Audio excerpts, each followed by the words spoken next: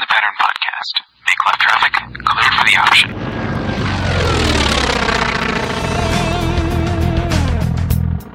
Minneapolis departure, Archer 641, Charlie 2000, climbing 3000. Line up and wait, 7 range. 4 Mike Alpha.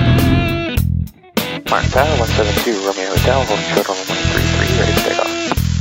Albert Delta, Crossing 21 Mike, entering the downwind for runway 25. I'm John. I'm Chris. I'm Brad. And I'm Mark. And we are the In the Pattern Podcast.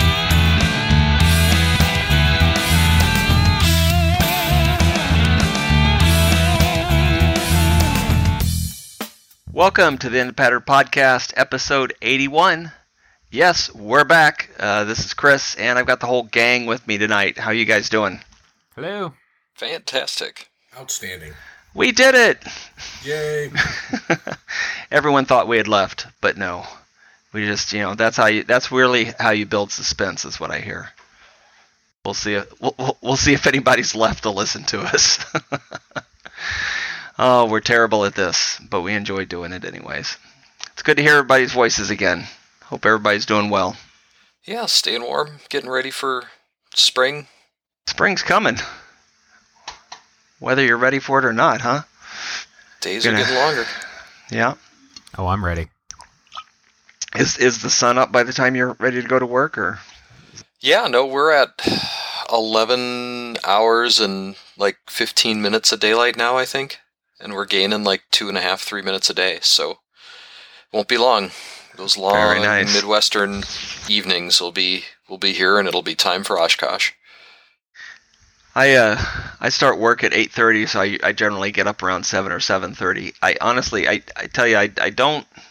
It is kind of nice to get up without the sun like peeking in through your blinds or whatever and blasting you in the face in order to wake you up before your alarm goes off. I don't mind that, actually, so I sleep better when it's dark. But yeah. What's sleep, John? Tell us. Somebody who hates getting up in the morning. Conway, tell us about the sleep. How's that working for you?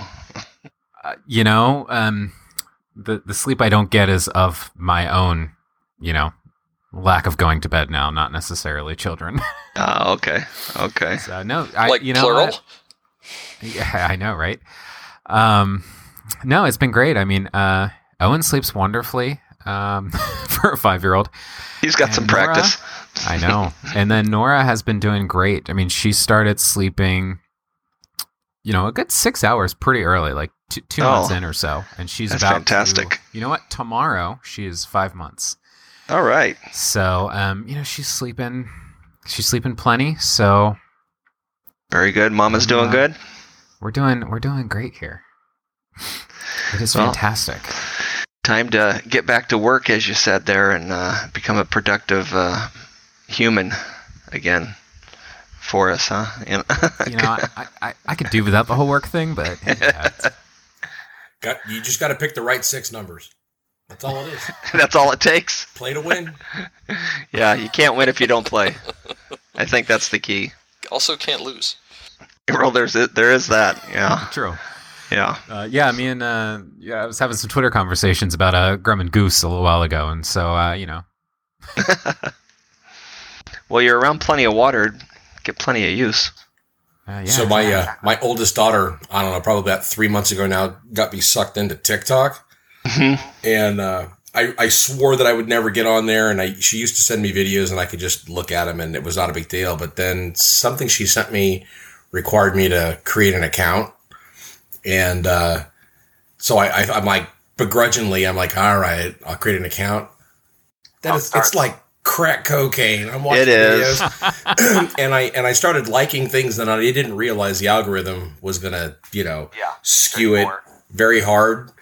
And so I had to stop liking some videos, even though I liked them. And I started liking more aviation and science and I came across a guy that's what he does is he flies Grummans. He flies a Widgeon, and he's a part owner in a PBY, a Catalina. Oh, wow. Yeah. Oh, man. So I keep looking for his. I follow him, and I truly enjoy the videos. There's some decent aviation content on TikTok. Yeah, there's quite a Jaden few. keeps sending me stuff. Like he sent me an engine out the other day that was super interesting. Oh, the guy in the Just watching. 205. I don't know what it was. I just know he was, like over a pretty big airfield. Yeah, he. Did I send that or somebody else? Was it me? No, I don't. Oh, okay. I don't know if I follow you on. No. I didn't know if I sent it to our group text or whatever. But there was no, it didn't go in there. But there was one that I just saw the other day with it. It was a Cessna 205 that had an engine out, and he was fairly calm throughout the whole thing, and ATC was fine, and he was so high up that he had an airfield within 6 miles of him that he glided right to, and still had to spiral down to get to it. So yeah, fantastic job. I think I might And then make he's, it. like, Oh, wait, landed. I have to slip in. Yeah. Well, there was as soon as he got in and like did a pretty hard turn to final, and it's just like even the captions was like sigh. Yeah. He's Yawn. like, he's like he made it. Yeah. And No, he's yeah. like, well, do you want me to stop here or turn off or like? Right. I got enough. I'm just gonna keep going until I go. Where do you want me to go? That was definitely the same one. Yeah. They're like, yeah, well, if you can make it, whatever you want to do. Just keep going this way. You can go straight. It's your airfield at this point. So did you guys see the video of the guy, the idiot, and I'll say the idiot because he flies out of one of the two fields that I fly out of. That was in it was a high wing. I want to say it was like a Cub, but I know that's not right. But anyway, he over the mountains, he bailed out. He had a quote with the unquote parachute engine failure and bailed Yeah. out. Had a parachute on, and That one. that guy. Well, he no longer has a license or a certificate, and I believe he's Oh, in I jail. wondered what happened to him. I didn't ever hear what happened, but I knew there was an investigation, so I A video. I got a video pop up on YouTube. It said, somebody that I follow here in the area. It popped up and it said, "Guy's in jail. Yeah, lost his license." And I haven't watched the video yet, but yeah, talk about being stupid. interesting. Man. You worked that hard and spent all that money to do it, and then just throw it away. Yeah, he's trying to be an advocate for it. I think everybody should in a small aircraft should have a parachute on. Well, Yeah, and a fire extinguisher strapped to your leg, and you know how many planes that you can't even get the door open? I was going to say, I tried to open the door once because it was already open, and I was like, well, it's already open. Let me just see it. Or you have to crawl across the passenger seat in order to get out. And, yeah. I mean, sure, there's some planes like that one that makes it really easy to get out of, I suppose, but yeah. It's the reason they retrofit those like 182s with the slide doors on the back or whatever For jump, yeah. for jumping. Yeah. Yeah, there's been all kinds of aviation stuff, and something real sad that I heard that you've probably all heard too. That was that the big Antonov 225 got destroyed in the war. That's sad. I just heard about that this afternoon. Yeah, that's as one of the other guys that I follow is a former fighter pilot, C.W. Lemoyne. If you haven't followed, go check him out. He was talking about it. He's like, you know what? There was no loss of life on the airport when it was hit, and you can always build another airplane. So he's trying to look at it from a positive perspective, but yeah, that's a big loss in aviation. But like you said, you can always rebuild it, make it better. Yeah, if the company is the company still around who built that, or is it Antonov? Yeah. Are they still a manufacturer of aircraft? They'd have to have I'm sure somebody, once all the dust settles in that part of the world, I'm sure they still have the tool of die for whatever they need. But I actually got to see. because that's a one of one, and it stayed very busy carrying stuff that only it could carry. What I mean? I saw it fly into the San Francisco Bay Area one time. By accident. I happened to be traveling in the area, and I look up and I'm like, wait, is that the 225? And it just looked like a C5 in the air. If you've ever seen a C5, how it just looks like it's just floating, barely moving, and it's doing, Till you notice it's got 6 engines. Right. I looked at it and I'm like, and I actually pulled over in a safe spot, and I just watched this thing. It went into Moffett Field. Oh, okay. In the Bay Area there. It's been out here a few times. It lands out there at Williams Gateway, and then there's the smaller one, the 4-engine one, comes quite often, dropping stuff off. I think Boeing uses it to deliver parts and stuff. Which is funny. Yeah. They said 5 years and $3 billion Wow. for whatever company manages Antonov. To build one? Statement. They said they will rebuild it, and it will take 5 years and $3 billion. $3 billion. Well, there's some with a rich, B. Yikes. There's some rich Russian aristocrat that'll kick down the money for it. Wow. Whew. That's a lot. It's a lot of scratch. Well, since the other three of us don't have young children in the house anymore, Brad, how you doing? Well, I don't have a young child He's in still the house. a baby. He's still what, 9, right? He could solo if he was pursuing it. So he's 16 and a half. Oh, okay.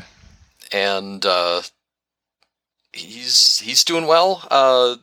He's been taking a little time off of CAP, but he's talking about getting back into it. He might go tomorrow night to his first meeting in a while, just kind of coming out of the whole COVID craziness. Yeah, I mean, we got college tours coming up in the fall, and he's a lot bigger than he was when we first introduced him to everybody at Oshkosh all those years and years ago. That's a fact. When I saw him at Osh last year, I was like, whoa. Right? Yeah, he takes up a little more space now in the cockpit. We drove down, or we flew down to southern Michigan, actually to pick up a car for him, and he was in the back of the Arrow, and he was not a happy guy.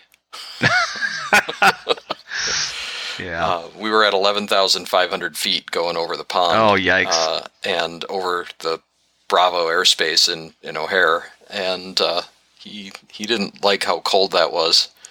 Yeah, I bet. Even the cabin heat doesn't do much, but especially doesn't do anything all the way back there.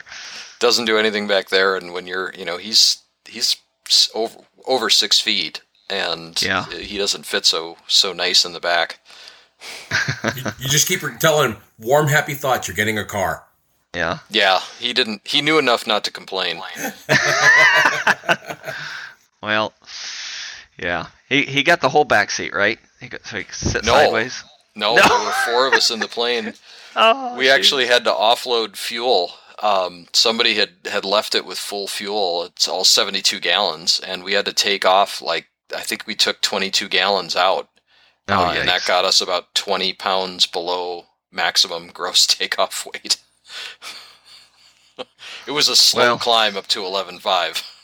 Well, at least you had the nice cold, thick air to help you with that. Didn't have density altitude. I mean, not down low. It was August, so by our standards, it was August. It was hot. Oh, yeah. But at 11.5, I thought it was about 29 degrees or so. But on the ground, it was in the 80s. Yeah. Okay. So you're trying to tell us he was wearing a shorts and tank top? I'm sure he was. Yeah, shorts and a t-shirt. Wow. Well, I've been just aching to try and buy an airplane this year. It's one of the things I kind of talked to my wife about towards the end of last year, because my youngest daughter just finished college and graduated in December, and now she's working full time as a teacher. She took over a long-term sub position for a lady who went on maternity leave. So I've been hunting, just wearing out the internet, looking at airplanes and stuff. And before I got too far down that rabbit hole, I put a couple of feelers out on some different local Facebook pilot groups and stuff here in Phoenix. And I just said, by chance, is anyone else thinking they might be interested in buying into an airplane next year? And if so, specifically something like and I posed, Comanche 260 or a Bonanza A30 or S35, something like that, something 4 seats, something that does about 200 miles an hour and has a decent useful load, And if so, kind of interested in doing this with 4 people, something around 125,000. I had like 10 people be like, yeah, I'm in, I'll do it, I'm in, So there's no lack of interest. So now it's apparent, and so I've got us all into a like a chat group, a message group inside of Facebook for people to throw up airplanes and ideas. But it's kind of died off. So I think they're waiting for someone to take the reins and say, "Here's what we're buying." So yeah, we got a live one. It's scary though. It is very scary. I know somebody that lives 35 minutes from you that's looking for a partner. Mm-hmm. $125,000 total cost of an aircraft, not $325,000. Actually, based because of COVID, he and I were talking about it. The whole frame is, or the whole value is way higher than that now. Yeah, it's nuts. I stopped looking. Not that I was really seriously looking, but I stopped looking. And you know what? It's like I'm on a couple of different airplane for sale, Facebook groups and stuff. And, I thought really the aviation community was different, but these guys are just a bunch of jerks, really. I mean, here's the thing. Let's be honest. All right, yeah, we know prices have went up. Here's an example. My truck. I bought a brand new Dodge Ram 2500 diesel 2018 in October of 2019. Okay, so I bought it brand new in October of 2019, but it was a brand new 2018 at the time. I paid $48,500 for it, maybe about $48,500. Right now, I could sell that truck for almost $60,000. Yeah, I'm the same way. Every time I go get my 2018 Ram Rebel, mine's only a 1500, but it's got the Hemi and it's got a bunch of options. Every time I take it in and get serviced, for about a month afterwards, I get emails. Yeah, we'll give you $58,000 for that truck right now. I'm like, dude, I didn't even pay that for that. Right. But and the aviation market is really no different. I don't know what happened, but yeah, it's crazy. And here's the thing: as a seller, you can it's your item, right? List it for whatever the heck you want. That is your prerogative. All right. And it will sell for exactly what it's worth, not a penny more. And that will sell to the person who's most interested with the money to do it. And guess what? Whenever you're selling an airplane, it's very difficult to negotiate up, but you can always come down. So there's no reason for the snide comments from people telling people that they're idiots for asking this much. Oh, does it come with an extra brand new engine for that price? Or is this the airplane you're selling? Or is there pictures of different one? Or whatever their comments are. I'm just sick of them. But apparently people's never tried to buy or sell anything in their life because, it's just the market. If you don't have an offer, move on and shut up. Anyways, my soapbox, sorry. And maybe that's just from my years of I used to be in the car business too, right? Many years ago, I worked for a car dealership for quite a long time, so sales is kind of in my blood. That being said, I would love to buy some sort of 4-seat, 200-mile-an-hour aircraft for in the $125,000 range, and find me 3 partners who's willing to do it the right way and be good people about it. Have you already looked at the business side of it? Forming the LLC and just a little bit, and I think AOPA has some good resources for that. I need to look into further. Talk to our friend because he's got a ton of experience and a lot of resources. Okay. He did it right with his partner, and everything's tracked via spreadsheet, and everything's up front, and there's no and they have an LLC. And so, yeah, you do it for many different reasons, but Yeah, he had the guy who didn't want to fly it very much, but wanted to own an airplane. That's the perfect partner. If I can get 3 of those, I need 3 of those guys who want to say they own an airplane, but have no interest in actually flying in it. That'd be great. Yeah, just big fat wallets. That's right. If you know any of those people, send them my way. It sounds like they don't even need to be local. They just want to say they own an airplane. So I'll send them pictures all the time. Yeah, they always commit and send you a big check for paying for it too. Yes. Hey, we got a prop strike. We need a new motor. Okay, here's my part of the check. All right. Make sure I get a good one. Yeah, my buddy Dean. I mean, he's just got a little Cessna 140, and he's got 3 partners in that. Him and 2 others, and one guy hasn't flown it in years, and the other guy flies it maybe handful of times a year. You know, and when it comes time to do the annual or anything, they're like, nope, this was our agreement. Here's the money. You'll probably find that if you end up being the guy that flies it the most, you'll end up finding that you get 3 partners for life or money or whatever the case may be. You may end up being the guy flying it the most. Yeah, I wouldn't be upset with that. But yeah, the pricing on these aircraft, like just what a decent 172 is going for these days, is kind of disgusting. You know? Well, when a brand new one goes for over $1 million, that says something.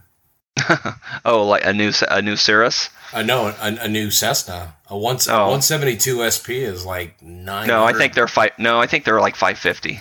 Somebody was. I thought I saw something in AOPA where somebody got a brand new. Maybe it was a 180. Had probably a 182 or a 206, but it was just under $1 million. I was like, there's no way I'm going to pay it. You know, if you're approaching $1 million, then talk to me about citations. You know, yeah, or a Caravan, but I'm not for a 182 206. I mean, that also goes back to me, like when I think of people buying a brand new Cirrus for nearly $1 million to start with. I think they're stupid. To be honest, that's a lot of aircraft, but for $1 million. So a 2010 Cessna Turbo 206H on controller is 1.495. 2005 for $597. It's crazy right now, and there's people buying them for that.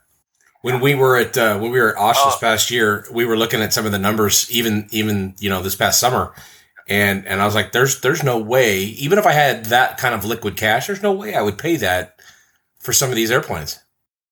It says a 2021 172. Current asking price is $432 is the minimum, like the base model. Yeah, that's all basic steam gauge. I mean, still a brand new airplane, but still.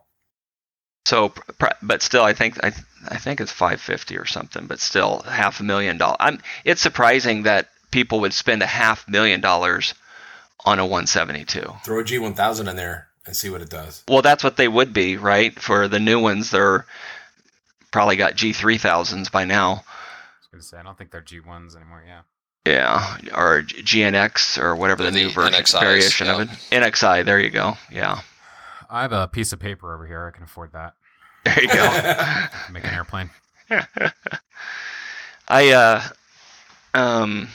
So was it end of last year? No, I just recently got my medical done at the beginning of the year. I went ahead and went back to a regular third class instead of the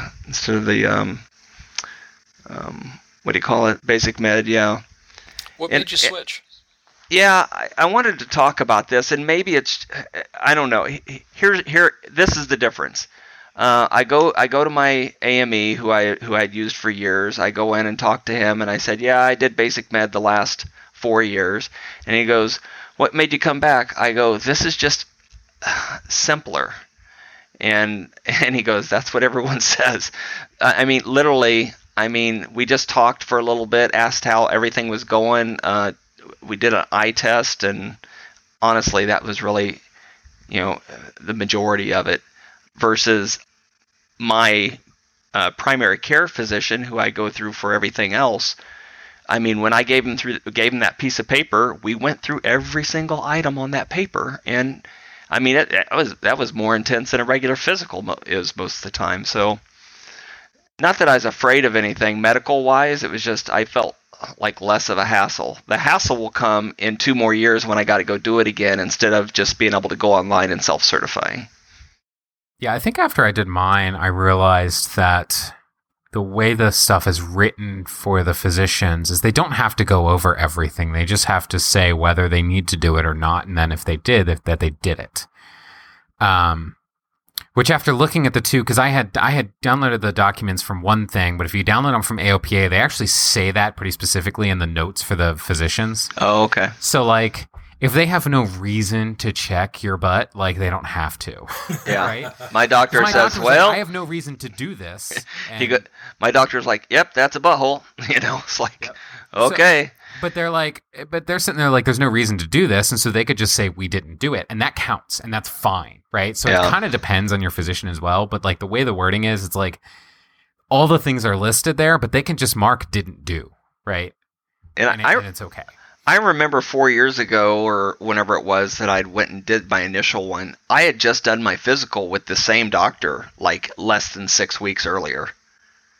So literally we had went through almost all of this and if I was smart, I would have done this ahead of time and this would have just probably counted as my physical also, because it was, like I said, it was more in depth at the time. So, but I'm on no meds and,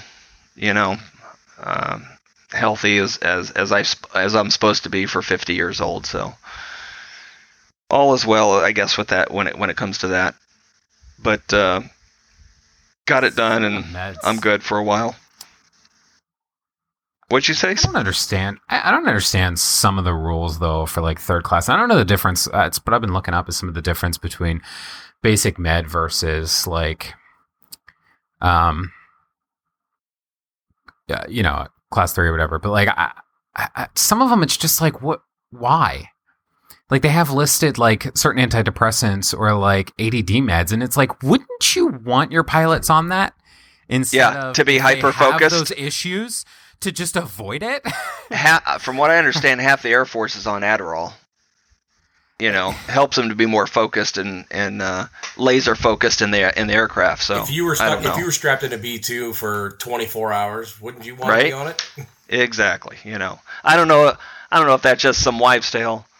But if you suffer from some of that stuff, like that is literally like going to make you a better, more, But then again, they if you don't have any of those symptoms, they don't have to worry about it. But if you do have those symptoms and you are on those meds, how can they guarantee that you're taking them and staying right? Well, I think the bigger problem that I have with some of these is that the pilots who don't go get help for things, right? Because they have those symptoms, but then they just mask or hide it instead of actually going, and then you end up in all these kind of crazy situations, and like it's just like I'd rather have people who are medicated but like put together. Yeah. So John, is there any requirement for the medical for you in your airspace you fly? No, I can fly basic med, no problem. Because that's what I have right now. Is I have a basic med. I didn't go for. I didn't know if that was something that was required as part of to be able to fly in the Tersa. I don't think there's.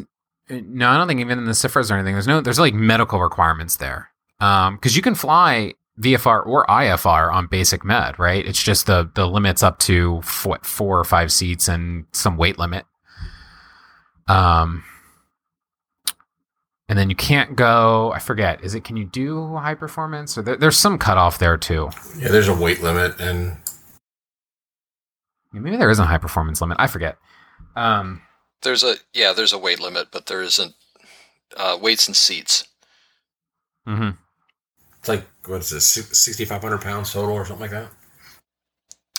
I should remember, but it's all of our aircraft are under both of those limits, and so I stopped thinking about it. But you can do IFR. The restriction for me is you can't do basically anywhere outside of the United States except the Bahamas. That took a while. Canada hasn't even done the reciprocal, right? Right. Canada, you can't go to Canada, you can't go to Mexico. Or Mexico. Yeah. Because once they acknowledge the basic med, then you're fine. They just don't want to. Yeah, they just haven't. Yeah. It was funny is that even the Bahamas, that took a while for Basic Med to be okayed for down there, and you're like, it's part of the U.S. Virgin Islands. Well, the Bahamas are not; they're a separate country. No, yeah, but I mean, a lot of that area down there is part of the U.S. Virgin Islands. There's multiple.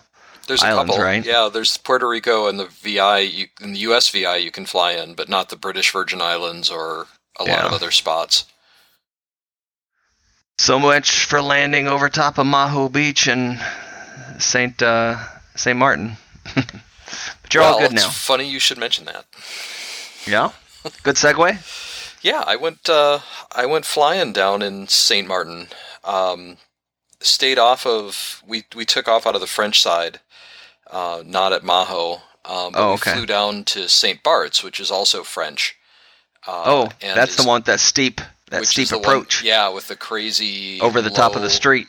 Yeah, you go right over the top of a street, and the airport's at like 3 feet above sea level. And the slam dunk approach. Yeah, and you need a special permit from a special instructor to land there. And the guy I was with, we were in a little ratted out 150 with a 100 horsepower engine in it, and he's like, you would have a hard time getting this plane in. He's like, you really want beta. Wow. A reversible propeller. Or good brakes. And yeah, that plane probably didn't have good brakes, really. In the panel, almost nothing worked. The airspeed worked and the altimeter worked. That's awesome and sketchy all at the same time. And they were renting it for $150 an hour. It was 150 wet. I'm just kidding. Per half hour. Shut up. Oh my gosh, that's disgusting. Yeah, gas is kind of spendy down there. Yeah, that's true. Wow. But you know what? That's the perfect plane to come in from the beach side, though. You're not going to run into the mountain. You can get it stopped. Yeah, I don't know. It's a pretty short. But is it just one way in, one way out? It's one way in, one way out. The outbound is easy because it's into the wind. It's always into the wind, but the other side is not. There's another island that I would love to fly to. It has the shortest runway of any commercial airport in the Western Hemisphere. And it's also right next door. It's called Sabo Island. And the runway is 1,300 feet. Wow. Okay. And they bring like 206s in and out of there. Better be on your game. Spot landing contest. It's brief. But yeah, that was fun. It was cool to see the St. Bart's runway from a distance, and just kind of circle around. It was a quick half hour. We weren't going to go any longer than that, but we had a good time. That's cool. Our very first cruise we ever went on took us to St. Martin and St. Thomas and stuff, and I told my wife, I was like, I don't care, you can pick whatever we do on any of the other stops. I have one request when we get to St. Martin. And so we spent all day at the beach and just watched all the airliners come in right over top of our heads all day long. It was so fun. It was so cool. I'd love to go back, and I imagine it's all good now. I mean, they had the hurricane and everything that tore it all up, but that's been a few years now, so I imagine it's pretty much all back to normal. Well, it's getting there. It's taken its time. It's just kind of depends on where, and the north side, the French side of the island, really got hammered, and so it's taken a bit longer for them to put things back together. But some of it has. It's just they were describing the destruction, and it was just hard to fathom.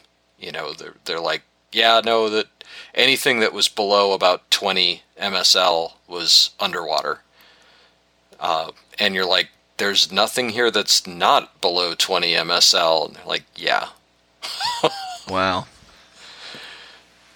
Yeah, it was, and it just ground away on it. It was Category 5, and it just parked. So the beach all moved. Everything just got picked up and thrown. Wow. Yeah, I remember seeing some sad pictures of that tore up a lot of different islands, and I was like, I was really upset when it took out that one. There's a bar right there on that beach side, and that's where everybody goes and hangs up against the fence, and waits for the jets to turn around. And I saw several people get hurt with that thing. I didn't try that. Those jets can put out quite a bit of air. Good choice. Yeah, I just was there videoing, taking pictures of them as they were getting slammed. So there's the street that goes through has a concrete median that is maybe 18 inches wide and maybe a foot tall that separates the left side from the right side, right? And people, they were just getting thrown into that, and tripping over it and everything else right through the street as these planes were turning around and taking off. And these planes just love to turn around and just floor it for a few seconds and hold the brakes and just blow everybody back. Of course, they're getting the engines up to full speed too, but yeah, they wave at you as they're turning onto the runway and stuff from holding short, and it's a good time. I definitely recommend it. The bar right there has a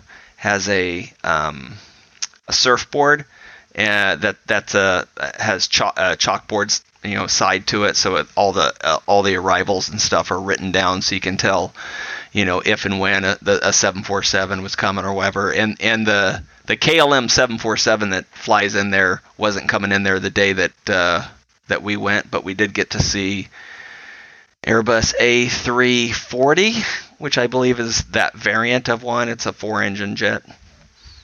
4-engine the 380 wide is body. 4-engine. The 340 is like the 777. No, this was a 4-engine. Maybe it was an A330. Is it A330 or A340? It's got 4 engines. Let me see. A340. I think the 50 has 4 engines.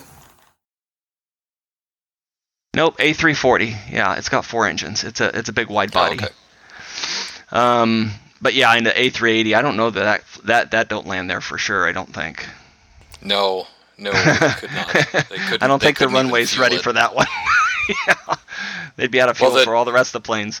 They wouldn't have a problem with the jetways because there are none. They haven't built any of them back from when they had the hurricane. I don't think the runway would allow for it. The weight. No, not anywhere close. They one of the other CFIs at the place where we were flying, he used to fly for Air Caraïbes, and when they flew direct from St. Martin to Paris, to carry enough fuel, they couldn't take off upwind because of the terrain. They had to take off toward the beach, and he was like, that was hairy. Like 14 knots is our maximum tailwind, and it was always around 12. He's like, that was a very hairy flight, or takeoff anyway. Yeah. I think the KLM 747. I could be wrong, but I think they even stopped going in there. I think their last flight to there was a few years back. Yeah, there are no 747s in the world carrying passengers anymore. Really? Okay. I knew they stopped. I knew they had stopped. I think the last ones being produced were being done. I know they were still using them for commercial, or for what do you call it? Cargo. Yeah, like the UPS one, right? Exactly. That was brand new. Yeah. Yeah, there was a video that just popped up only yesterday from the Qantas last flight out of the East Coast, and they got special clearance, and they went out and they actually drew the Kangaroo via GPS before heading into Europe. Oh, cool. Well, awesome. Well, I would definitely be interested in going back for another cruise and checking that place out again. That was definitely a lot of fun. Well, I'm glad you got to fly there. That had to have been pretty cool though overall, even though it was in a beat up old 150. Yeah, it was a lot of fun. We just an opportunity. I'd never flown a 150 before, anything that was with 100 horsepower before. It's just struggling. But it flies like anything else, it just putters along and you get 100 feet or 200 feet a minute, and it eventually climbs up to altitude, and you level off, and you you go a little tiny bit faster. I think it topped out around 100 miles an hour. On a good day. On a good day, and yeah. It did what we needed. You didn't want to go fast. The islands are, 15, 20 miles apart, so there's no real rush. Right, yeah. Well, that's cool. At 150 a half hour, there kind of is, though. Yeah, right. Well, yeah, that's a good point. 15 minutes gone by, you're still at the airport. It's still in your rearview mirror. Oh, man. Well, so I went and got my medical done, and so that means my biannual flight review was due. So I grabbed my CFI and went and did that because it had been since May since my last flight. So I was a little rusty. I didn't feel rusty or whatever, but it was nice to get back in it. But the day before, I'd spent some time on my home simulator practicing all the stuff that we'd go over in the flight review, and I'd even practiced some VOR work. And so he goes, "Oh, you want to go do some VOR work?" I said, "Sure." I haven't done that since my primary training, so we went out and chased some VORs and did some touch and goes at one of the airports outside of town, and then came back into to Glendale and it was kind of a nothing burger, which was kind of nice. It was kind of nice to feel like I'd still had like all my senses and wits about me when it came to it, even though it had been a good almost 7 months since I'd flown. So like riding a bike. That's awesome. I hope it's like that. Yes. Soon, Conway. Oh, I know. We just had our taxes done, and thank you, Nora. Yeah. So we went from paying last year to getting a pretty good refund this year. So I was like, well, let's do it. Nice. So I just got to study and talk to the flight school, and I'll get back up, and it'll probably take me 5 or 6 hours to do the transition into the RV, and then get the flight review and everything, because it's been 5 years. Oof. You might be a little more rusty. Yeah. So, John, I'll recommend that if you haven't done it, or when you get ready to do the actual flying portion of it, do the AOPA Rusty Pilot. I just did that, and it was worthwhile. I mean, it reminded me of some stuff that I forgot, kind of fine tune some of the stuff that I was always kind of, I don't know, rusty on from the primary, I guess you say. What's the word I'm thinking of? Yeah. So, no, but it was just like, stuff like weather, what are the minimums for weather? And it just refined that and hammered it home again. And it was good. It was, it ended up being a 2-hour, 45-minute online. But the woman that ran this one, she actually was a Rusty Pilot twice in her life, she said, and one time was 10 years. So now she's got basically, if it can be aviation certified, she has it now. So she committed to it after she had kids and they grew up a little bit, but it was well worth it. I thought it was free if you're an AOPA member, but you get wings credit, and so now I just got to go schedule the actual flight review. Yeah, and then get that knocked out. So the last time I flew was July last year, coming home from Oshkosh. Oh, okay. So, yeah, I did one of those. I think I talked about it on here last summer. I did one of the Rusty Pilot ones at the airport. Talked to them about that, and then I did the what was the Sporty's like flight review video course thing. Which coincidentally they've changed to subscription, and your subscription's good for 2 years. Then you got to rebuy. I know. I wonder why they picked that. But yeah, I've been. I need to get back into that actually and do some of those. But I'll take a look at that course too, because I'll need it. there's definitely a lot that I'd forgotten because I started doing the Sporties one and I was like, oh yeah, I remember all this now. So you just got to get back in that headspace, you know? Yeah, it does come back to you as soon as you start hearing some terminology and some verbiage or whatever. You're like, oh yeah. I was gonna say one of the things that they reminded you to do is, or advised you to do, was just jump on Live ATC and just listen. And just comms alone was like, oh, that's right. This is what you do, and this is how you say it. And next thing you know, I'm copying down clearances like they're nothing, you know. There you go. So that was actually a cool feeling to be able to get them all and then listen to the read back and go, yep, you got it right. Okay, cool. All right, sweet. So yeah, I'm kind of looking forward though to doing the transition at the same time, just because I feel like knowing that I'm going in for like probably 5 hours of instruction just takes a little bit of the pressure off the actual flight review portion. You know, and it's like, look, it's a new airplane, so just go and just get some training in it and just do some training with a CFI. So who has the RV? So it's Stevenson. It's in Stevensonville, Maryland. It's Bay Bridge Airport. So it's right on the like literally on the Chesapeake Bay, right next to the Bay Bridge. It's like a 5-mile bridge that crosses the bay, and it's Chesapeake Sport Pilot. So I feel like they have like 2 Eaglets and like some other, I forget what it is. But they've got 2 RV. I'm going to butcher it. I think it's a 12. Yeah, that's the light sport version. That's a nice airplane. Yeah, the 2-seater. So they have 2 of those with the Dynon Skyview, like single panel in it. So I'm looking at those because they're a couple bucks cheaper than the 172. They also have like 172, but they're a little closer than the airport I was at before. So I was like, you know what?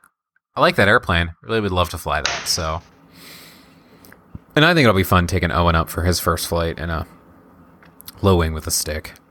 Yeah, a good call. Get a kick out of that. So, a little more sexy than a 172. Blasphemy. I know. Hey, I love the Diamond. If they just put a bigger battery in it, it'd be great. The Diamond? Yeah, the DA-20. Oh, just yeah. Start the damn thing. Yeah, right. Man, the new DA-50 I'd love to get a few minutes in that plane. That is so cool. And of course the DA-62 if you have a couple $1 million. Right. Twin diesel. The jet starts to look awfully nice. Well, the fuel burn, right? Yeah. Yeah. Which kind of goes back to that other question, is like, you know, if you can afford $1 million for a Cirrus, well, then you can afford $1 million for insert another plane here. Okay, but now the maintenance and the fuel burn and everything else, but is twice as much, if not more.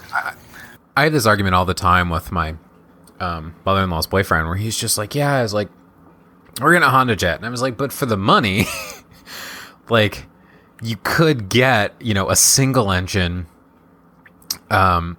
you know, with a couple seats that's going to cost you way less in the long run. Yeah. And he's the kind of type of person that was like, I need 2 engines. Like, gotta have 2 engines. Why? I don't know. Tell that to the F-16 pilot. Exactly.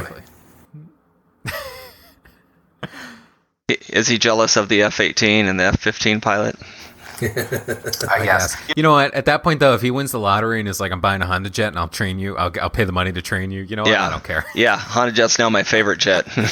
Yeah, at that point. Heck yeah. Are they the ones that can do single pilot? I think they can. Yeah. Yeah, I'm sure you can because you can single pilot a lot of the Cessna Citations and the Phenoms and those. Yes. Yeah. Mm-hmm. Yeah. There's a couple of the Cirrus jets over at Deer Valley sitting together all the time.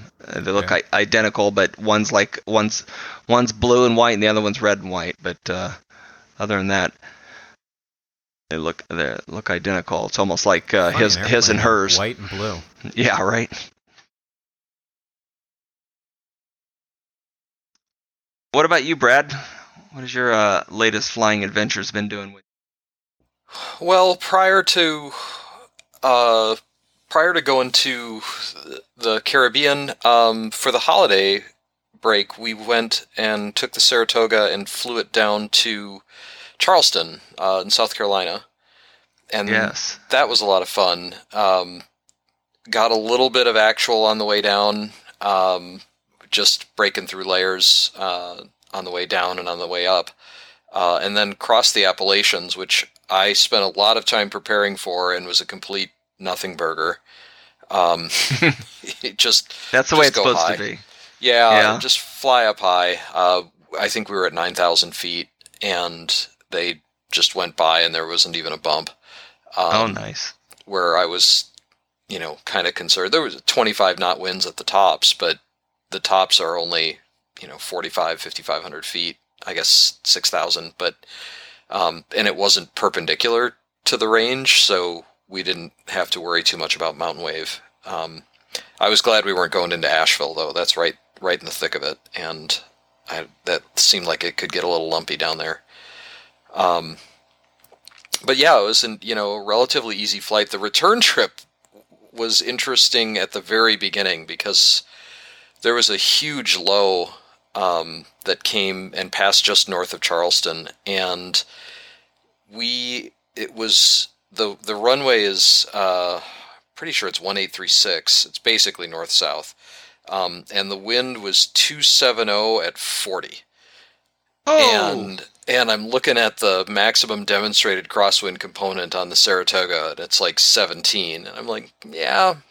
You ready to write in a new maximum? I think we'll wait. Not with FAM on board. Nope. Yeah. So, but learning a little bit about the weather, I could see that that low was going to continue to move east, which meant that the wind was going to clock around to the north. And sure enough, it started to do that. We had to sit on the ground for about 3.5 hours, just waiting at the airport for that to happen. But as the low moved east, the wind shifted to the north, and it was a non-eventful takeoff. There was a couple there that was in a Mooney. They had an M20J, and they were not ready to go when we were ready to go. I'm like, yeah, I don't think I'd do that takeoff in a Mooney either. But we've got an extra 2,000 pounds of weight compared to you, so I think we'll go. 200 gallons of gas, and again, we were pretty close to our maximum takeoff, even with just 3 of us in there. But it 300 horsepower, it flies like a champ, and we came right off the ground and didn't get pushed around too much. And then we were IFR, punched through a little layer and got up on top, and it was a pretty non-eventful day. We stopped in both ways. We stopped within 10 or 15 miles of the same spot in southern Indiana. The way back, it was in French Lick, which is known only, as far as I can tell. It's a lovely airport in a beautiful little town. I think it's only famous for Larry Bird. The hick from French Lick came from there. But it seemed like a perfectly nice spot for us. We were all ready to get out of the plane at that point. It had been several hours, and stretch our legs and put in a bunch more gas for the rest of the trip home. It was and on the way down, we stopped in Paoli because they had really cheap gas. I think it was $3.99 or $4 a gallon. And nice. Yeah, that was not unwelcome when you're in that pig of an airplane. And but the gas pump was an old, like, manual fuel pump from the 70s, where you had talking about a hand crank? Well, it wasn't like the big hose. It was like the little hose from a little gas pump. And you took the handle out and you took the gas, the hose out of the side of the gas pump, and you pulled the lever forward, and it covered up where the hole was for the gas nozzle to go, right? And then the little dials all spun, and the guy starts filling it up, and somebody else who had been there before us left the truck at the gas pump, and they were supposed to leave it at the other end, down at the terminal building, which was a quarter of a mile away. And I can't imagine why they didn't want to walk a quarter of a mile back up to the gas pump where the plane was. But so we took it down there and did our business at the terminal building and stretched our legs, and we're talking with some guy that's hanging out at the airport and wondering who's coming in this crazy plane and all of that. And he drove us back up there, and the guy was still filling the plane. Like we drove half a mile, we hung out, we talked, we took turns using the one rest facility that were there, and he was still filling it up, and I think we took 70 gallons.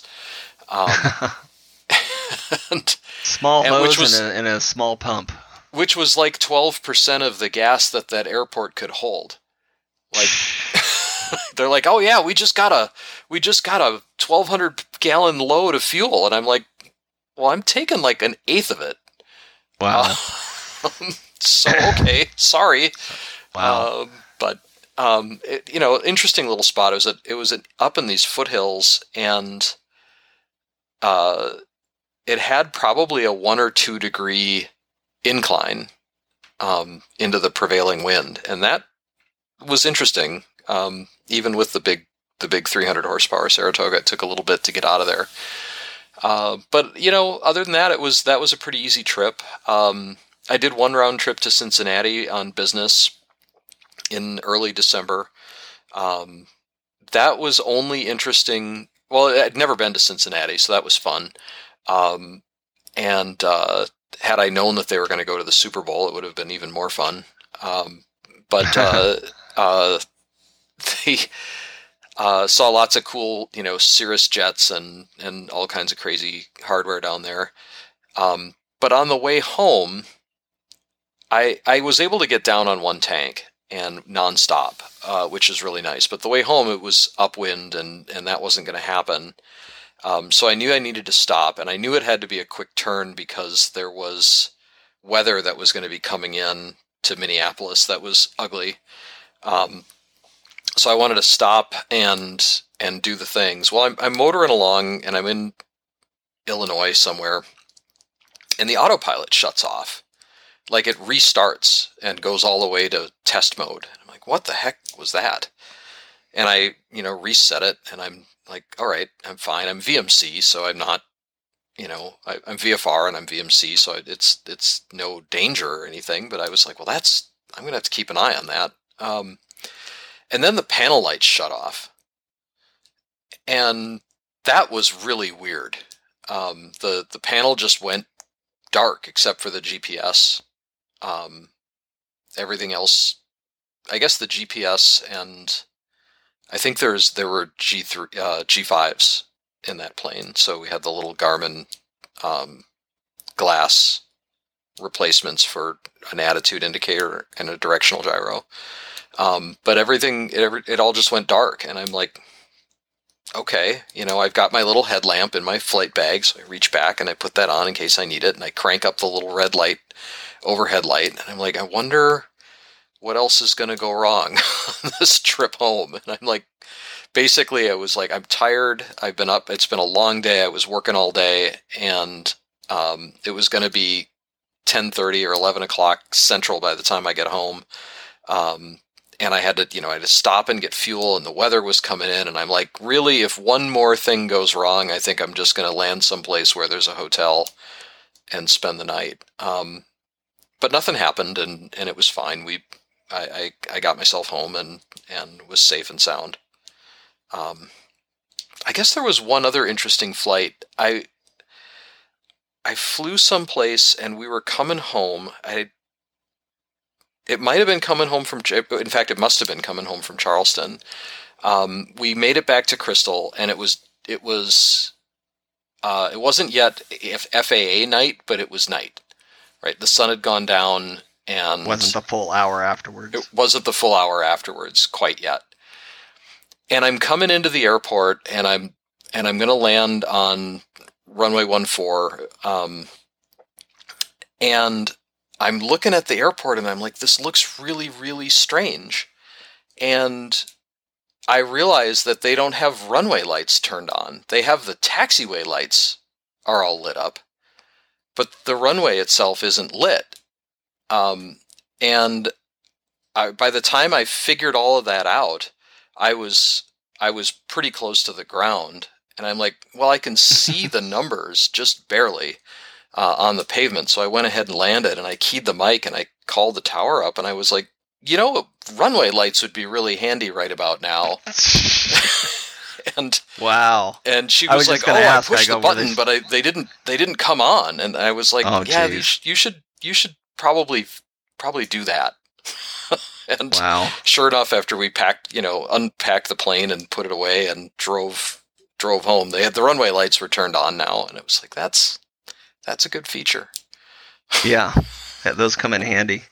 I was going to ask, was tower still on, or were you pilot controlling them at that point? Because no, would you been able to click your mic to turn them on? Do you think they do have pilot controlled lighting? They're always at low intensity, even when nobody's around. So you can crank them up to medium or high with the microphone, but they're always on. Wow, like that's weird. Night, at least. They're trying to save some money. I guess times are hard at the FAA. Right. I don't know. Yeah. I hope we can get rid of leaded gas soon, so that we can have one less thing for people to complain about at airports. Oh my gosh, yeah. Yes. I can remember when I was doing my night flying for my initial instruction and stuff, and my instructor showed me how to, and we were flying into a non-controlled airport that had pilot controlled lighting and stuff, and so I was clicking around, turning them on and off, and as we got closer, I'm like, oh, they're too bright, and she goes, well, just click 3, 5, or 7, and so I clicked 1, 2, 3, and that brought them down low, and then 5 turned them to medium. I was like, oh, that's right. Like the 7 was just way too bright. The high was just like blinding almost. Yeah, that's really pretty much for fog. During the day. Yeah, that makes sense. Yeah, oh, that's interesting that they were. I mean, they're up in a tower; they should be able to see that. Right? No, they're right next to the main runway, and I think it was just a brain fart, and it all was fine. But I was talking about it afterwards, and I'm like, yeah, I was about 2 seconds from going around if I didn't see something on the ground that I could land on, because otherwise I was going to land in the snow somewhere. Oh no. And that'd be ugly.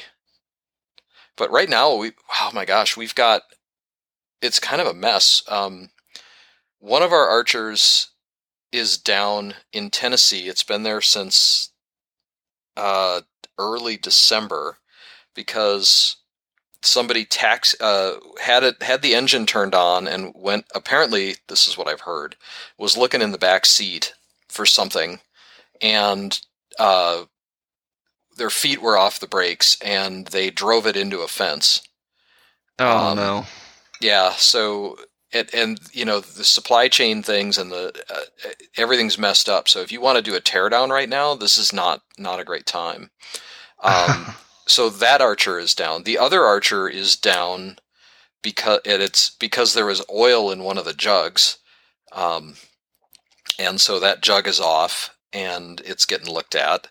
The Arrow is down. It's been down since September because the engine started making metal. The Warrior is going in for an overhaul, but probably not until at least one of the Archers is back online, and hopefully the Arrow. I mean, we're just dang. It's kind of messy. Maintenance nightmare.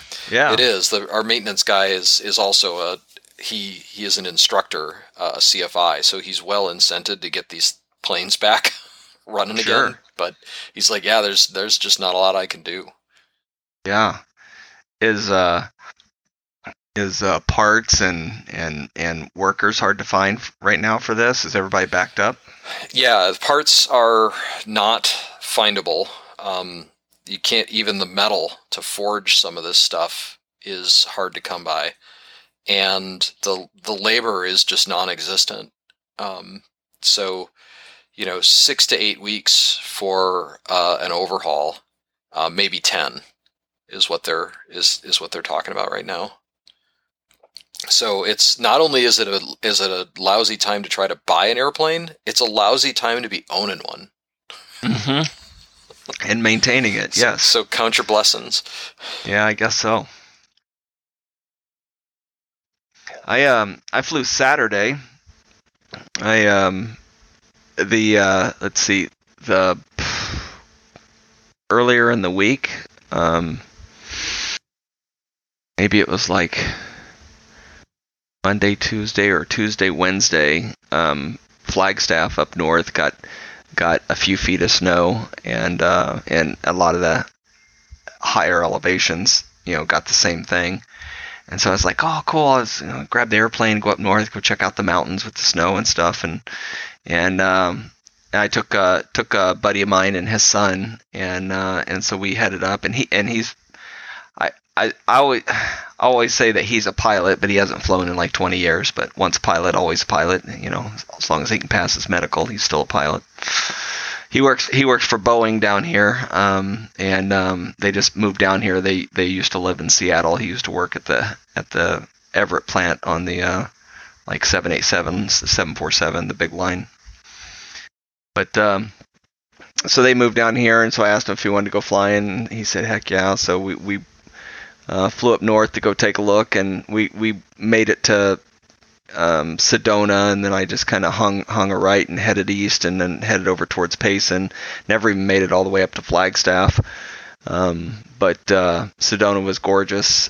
Just a little bit of snow on the north side of some of the mountains and stuff. And then once we got towards Payson, there was quite a bit more snow on some of those mountains. And then kind of just did a great big horseshoe and headed back to Glendale, and never even sat down anywhere up there. Just did a out and back basically for an hour and a half. Well, 1.9 on the Hobbs meter, but smooth. Although we had Flagstaff was showing like 13 gusting 20, so I was expecting it to be kind of bumpy up there, but it was fairly smooth most of the day. Very very few bumps, so which is good for me. Yeah. No puking. Because I'm not shy about putting something in a lunch bag there. We did pick a couple up from this trip to St. Martin was the first time I've flown on an airliner since March of 2019. Oh, okay. So we picked up bags. Yeah, that's what I do. Trips. I always grab all of them that are in my row. And take them Smart. with me. Yeah. Stock up. Heck yeah. Well, cool. Well, anything else going on, guys, before we wrap it up? Anything we haven't covered? I know it's been a while, but we'll try and catch back up here definitely many more times, hopefully, before our impending Oshkosh retreat. Mm-hmm. I don't think Richard and Cindy and my wife will probably go this year. It'll probably be maybe an every other year, but Richard and Cindy that went with us last year, really enjoyed it. But it's a long haul to drag the RV from Arizona to Wisconsin. It's a little bit of a drive. Yeah, they're retired now, so what do they got to do, right? Yeah. Right. I booked my flight. You booked a flight while we were on the phone, while we were on our podcast? No, I booked my flight to Osh. Oh, your flight to Osh. Okay.